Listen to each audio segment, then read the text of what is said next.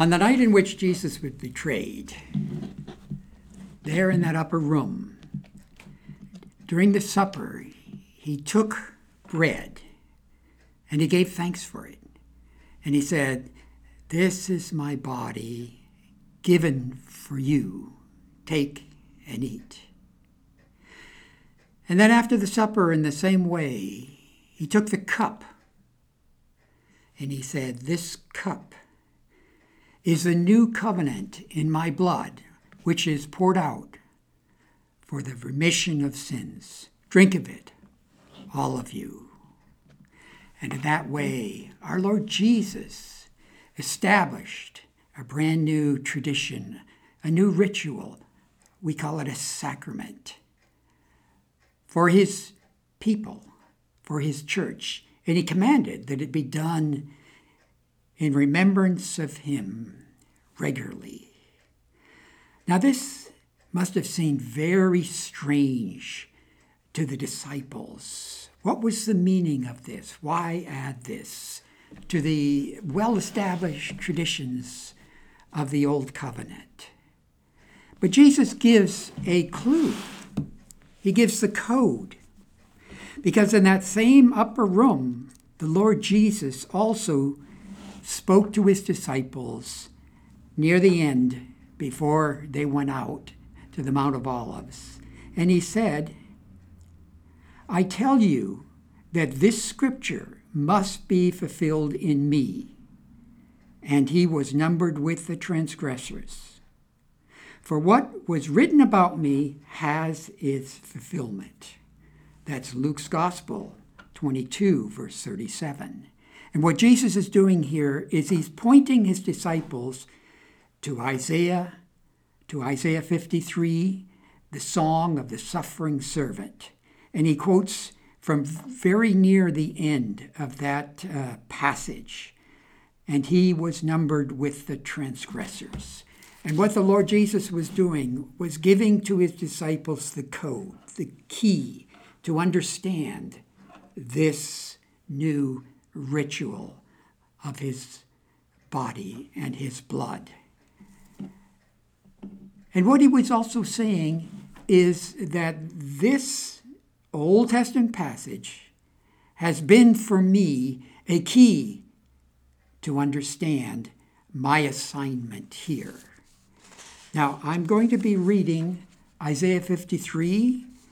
I'm going to be reading it in its entirety, and then I'm going to be looking at it in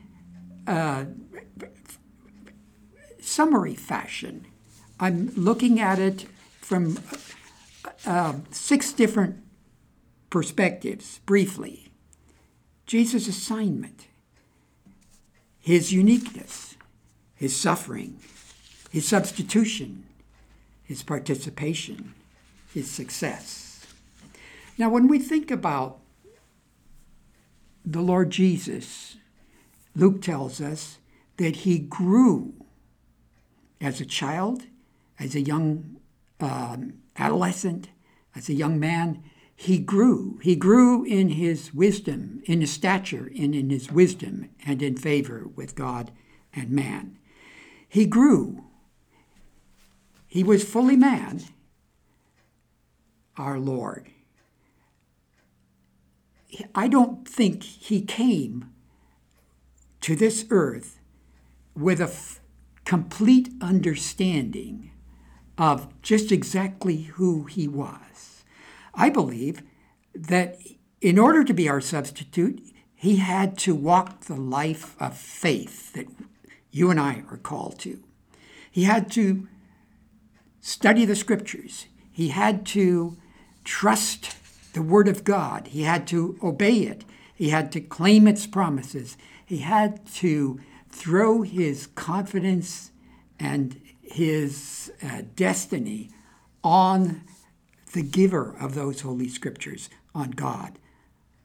Now, he was given extraordinary insight, and he was given the Spirit in a way that none of the rest of us are, John says, without measure.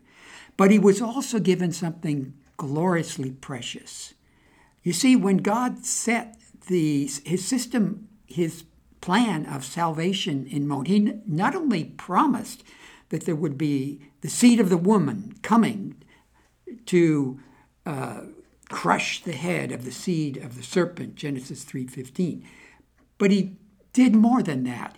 He actually set a program for that seed so that when Jesus finally came in the flesh, he could mine the Holy Scriptures. And we see this in particularly in the prophecy of Isaiah. There are a number of passages there identified as the servant songs. They start with chapter 41, the first 4 verses. It goes on into, there's another one in chapter 49, and then one in chapter 50. But the main one, the powerful one, the one that Jesus refers to, is this one, starting with chapter 52 of Isaiah, verse 13, and going to the end. And I believe that our Lord must have deeply meditated, studied this passage, and it defined his action in his ministry, and most especially here at the end of his passion.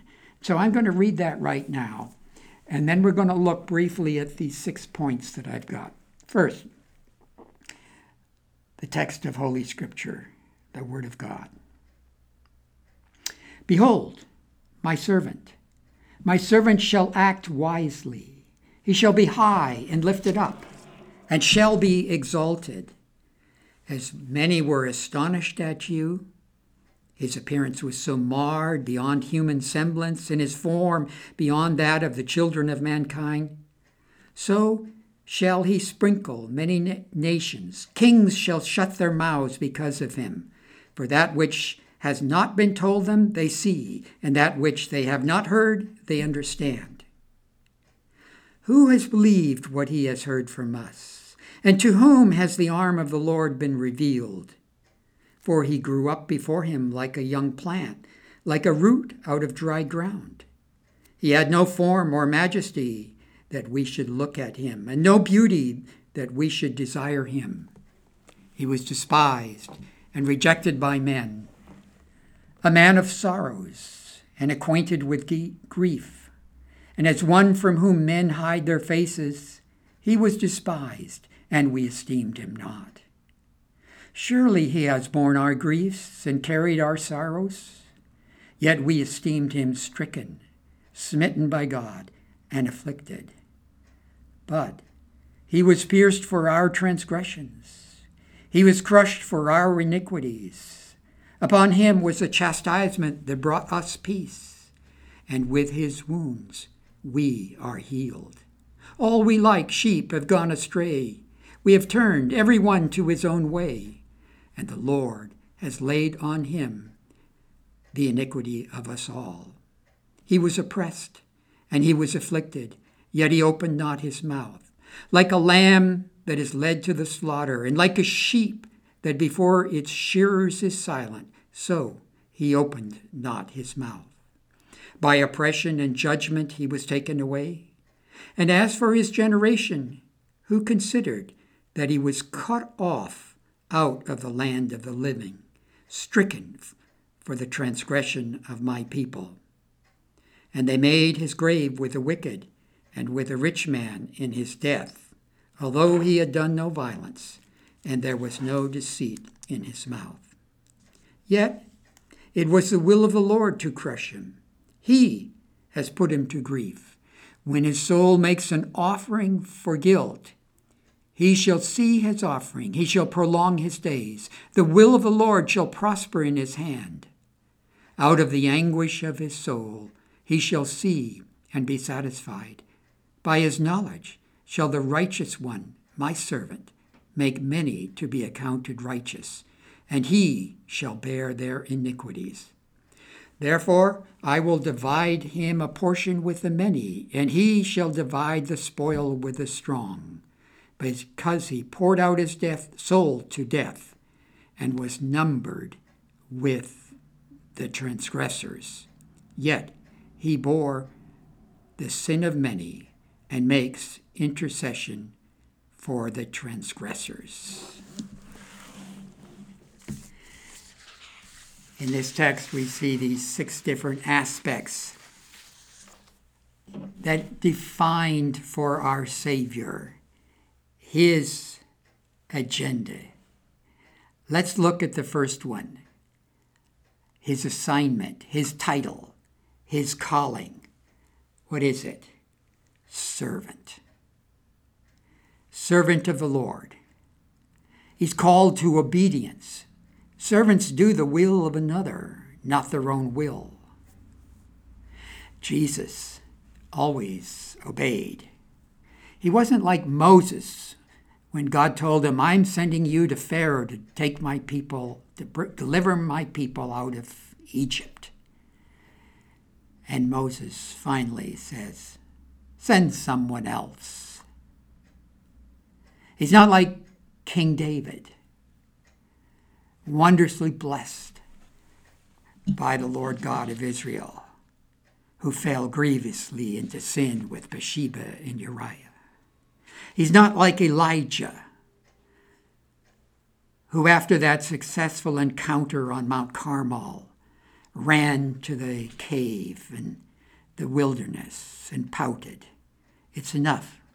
Take my life. I want to die. No. Jesus faced the horrendous assignment that the Lord gave him.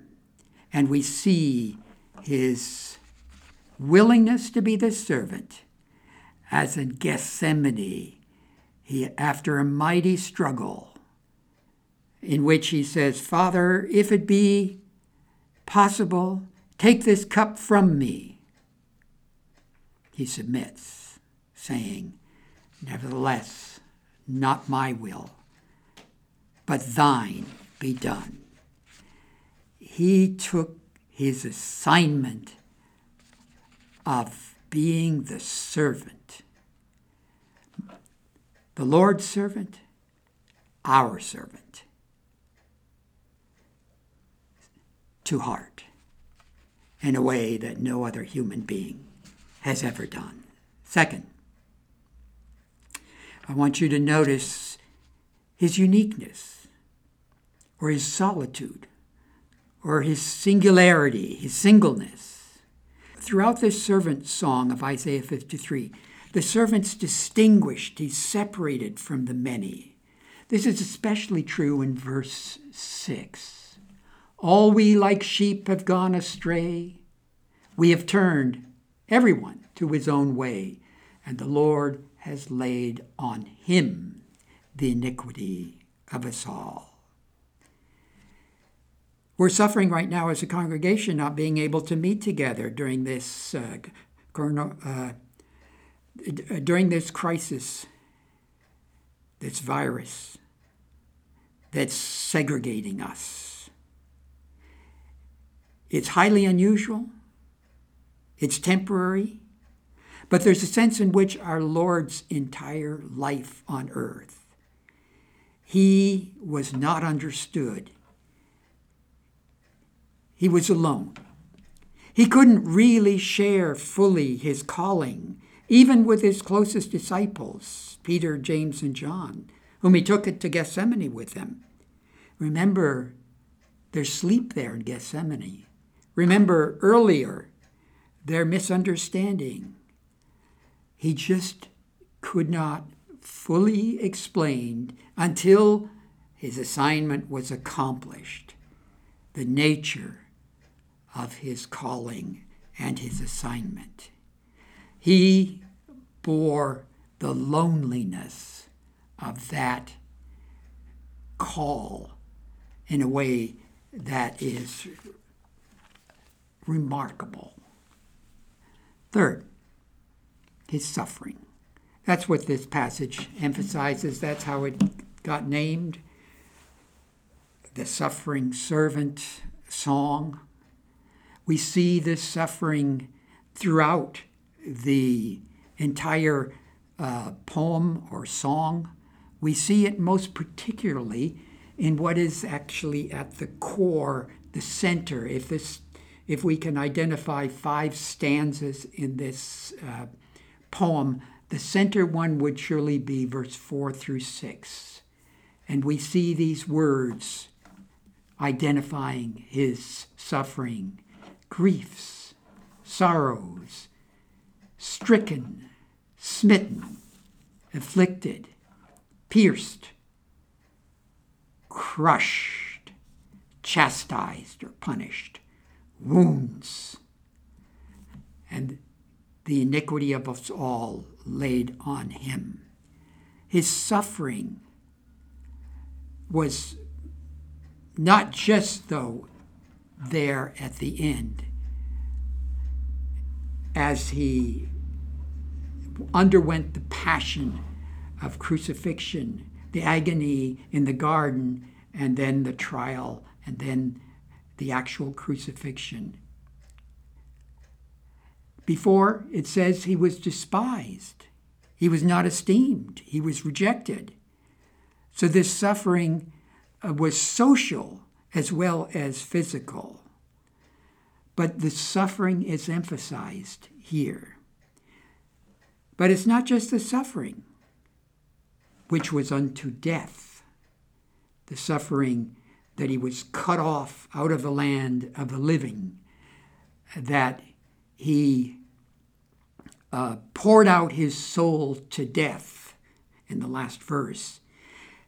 This suffering also is explained in this passage. And this is why it's so relevant that he gives this passage to his disciples as a code that they might interpret the Lord, the way that he gave them the bread and the cup to remember him.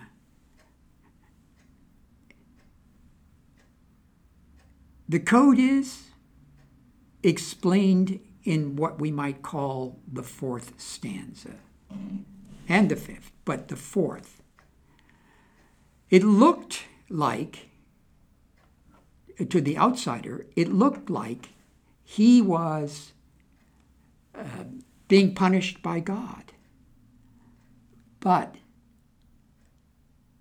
he was pierced for our transgressions. He was crushed for our iniquities. His chastisement brought us peace. His wounds enabled our healing. There's a substitution here. That's my 4th point. This substitution, which is the central theme of the middle passage and is expanded further in the 4th stanza. See, this kind of substitution was familiar to the culture of Isaiah. It was familiar to the culture of Jesus, the religious institutions. This kind of substitution was institutionalized in the temple altar and the offering system. This kind of substitution was called an offering.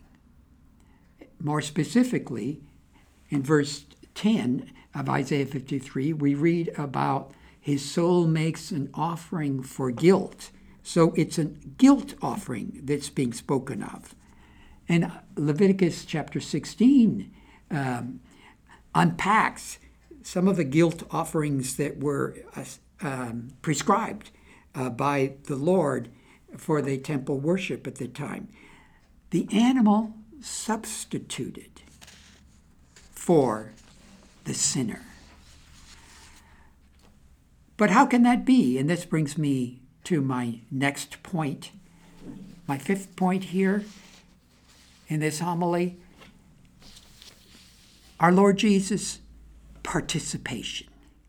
It's not just that he was substitute, it's that he participated willingly, actively participated to be our substitute. One of the words that's used is in verse 4 to speak about the suffering is the word afflicted. We esteemed him stricken, smitten by God, and afflicted. That same word shows up in verse 7. He was oppressed and he was afflicted. But there's a little difference in the original text that's not ably reflected in our English translations. In the second occasion, he was afflicted is reflexive. It's not just that he suffered affliction, but that he willingly, actively participated in the affliction. In the words of the commentator Alec Motier, we understand here that our Savior had a clear-headed, self-restraining voluntariness in which he approached and accepted what happened. The servant's tongue and mind were alike disciplined to say an unequivocal yes to injustice and to a death he did not deserve. One of the ways that's expressed here is his soul makes an offering for guilt. The soul, the center of the personality, is willingly submitting to being this guilt offering. Another way that it's expressed, perhaps a little more clearly, is in verse 7. He was oppressed and he was afflicted, yet he opened not his mouth.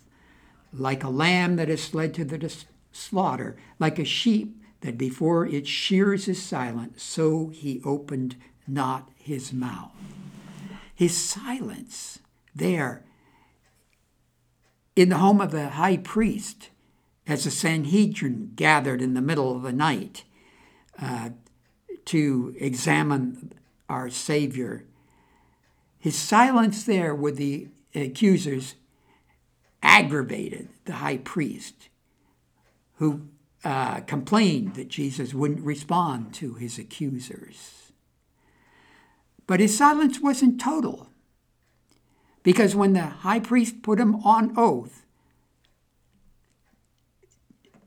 to explain just exactly who he was he the Messiah or not, the Lord Jesus broke his silence and spoke precisely the words that were necessary, the words that the Sanhedrin wanted in order that they might condemn him and send him to Pilate for execution under the Roman authorities. He spoke when it was needed to bring about his execution. He didn't speak when his execution might have been averted. And his silence that so aggravated the high priest baffled Pilate. Pilate couldn't understand why he didn't respond and pushed him on it. But then later, when Pilate asks him the question, "Are you the king of the Jews?" our Lord gives what Paul calls in the pastoral epistles the good confession and admits to precisely the charge that would enable Pilate to condemn him. This man claims to be a king of the Jews. He is therefore a terrorist. He is therefore a threat to the Roman powers that be, and he is to be crucified. In other words, our Lord Jesus was silent when he had the opportunity to clear himself, and he spoke. He broke his silence when it would contribute to his execution. His participation was willing. His participation is actually necessary for the kind of substitute that really is needed for a sinner. The sheep, the bulls, the goats that were used in the sacrificial system, they all went mute to death. They all went unreflective. They all went without any kind of understanding about what it was they were doing.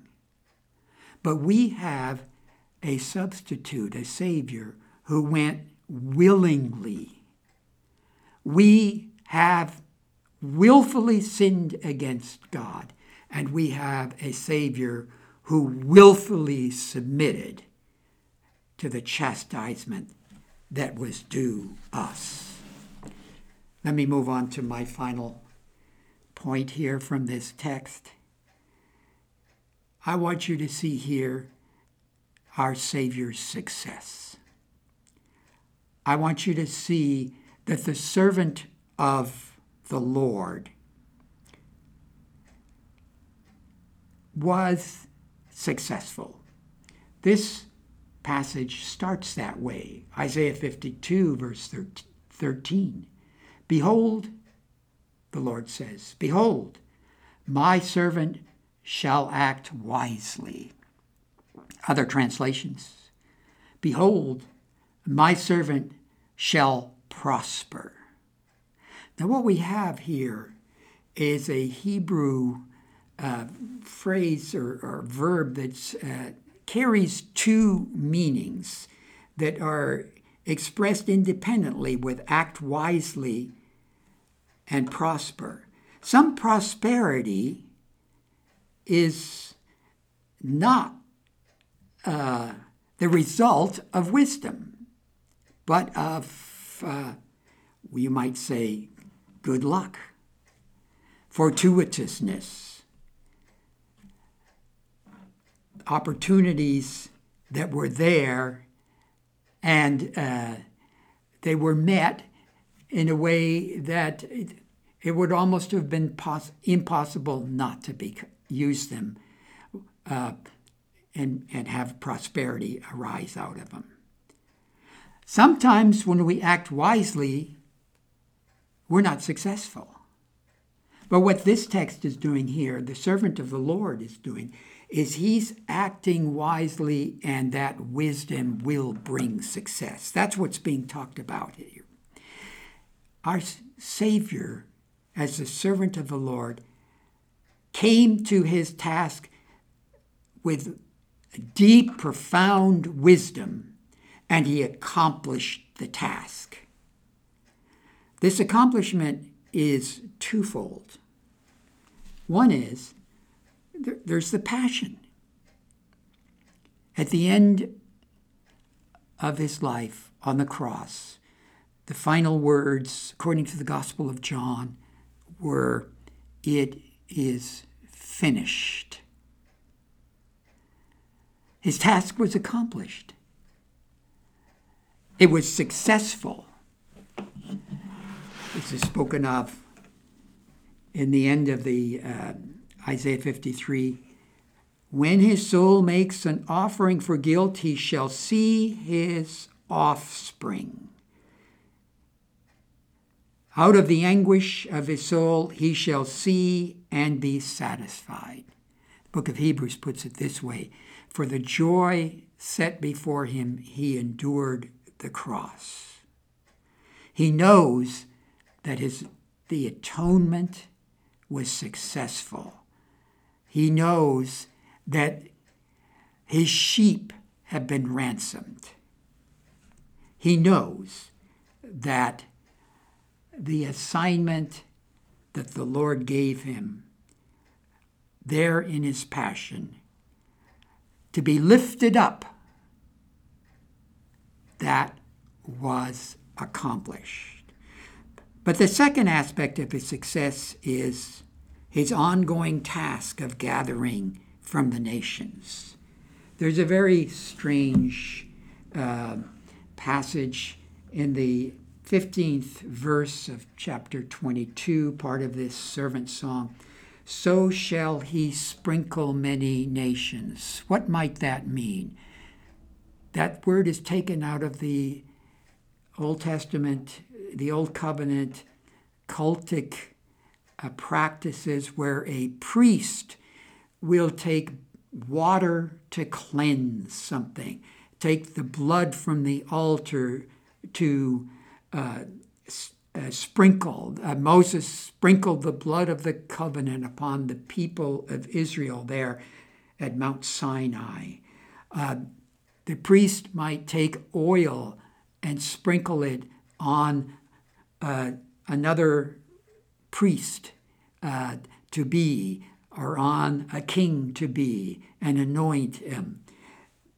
What is being spoken about here is how the Lord Jesus will cleanse and set apart and sanctify a multitude of sinners for whom he has just died.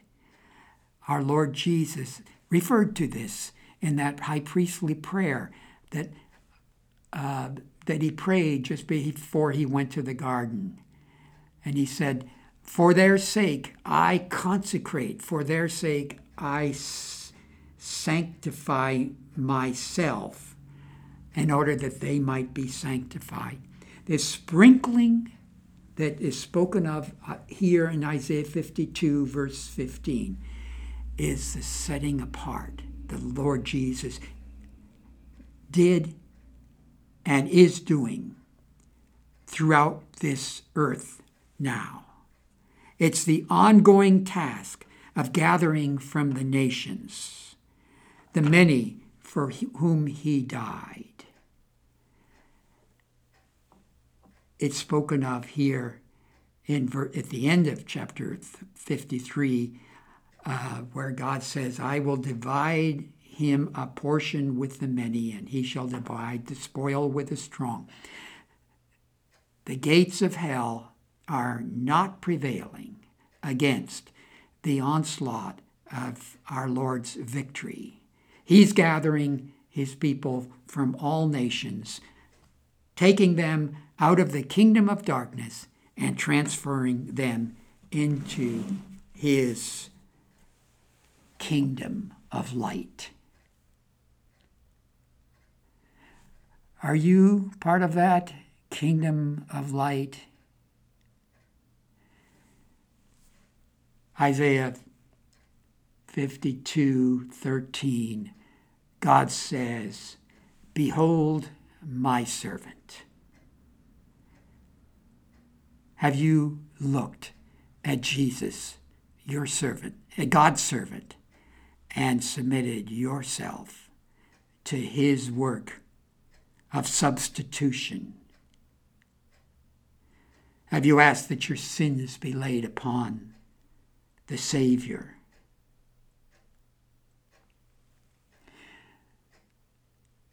Pilate, speaking there outside his judgment hall, after he had had Jesus scourged, brought Jesus out, trying to get him free, trying not to send him to the cross. And Pilate said to the assembled Jews there, behold the man. What do you see? What do you see with the eyes of faith when you hear these words? Behold my servant. Or you look at the one about to go to an execution. Behold the man. Do you see the one who bore your sin? My substitute. Behold the one who took my guilt upon him. And with the eyes of faith, knowing that he could not be held in the grave, but would be raised again on the third day. And with the eyes of faith, do you see the risen Lord Jesus? And do you say, not just my substitute, but my Lord and my God. Let's pray. Lord Jesus, may we indeed see the servant of the Lord as you, our Savior. You determined to fulfill that assignment with your entire being, to willingly submit to what it called you to do, the crushing of the Father, the crushing will of the Lord of all the earth. And now may we also see you as the risen one. The risen one in whom the will of the Lord is prospering, because you acted wisely, because you are acting wisely and calling sheep from many nations to be the children of God. May we see that with the eyes of faith. In the name of Jesus we pray. Amen.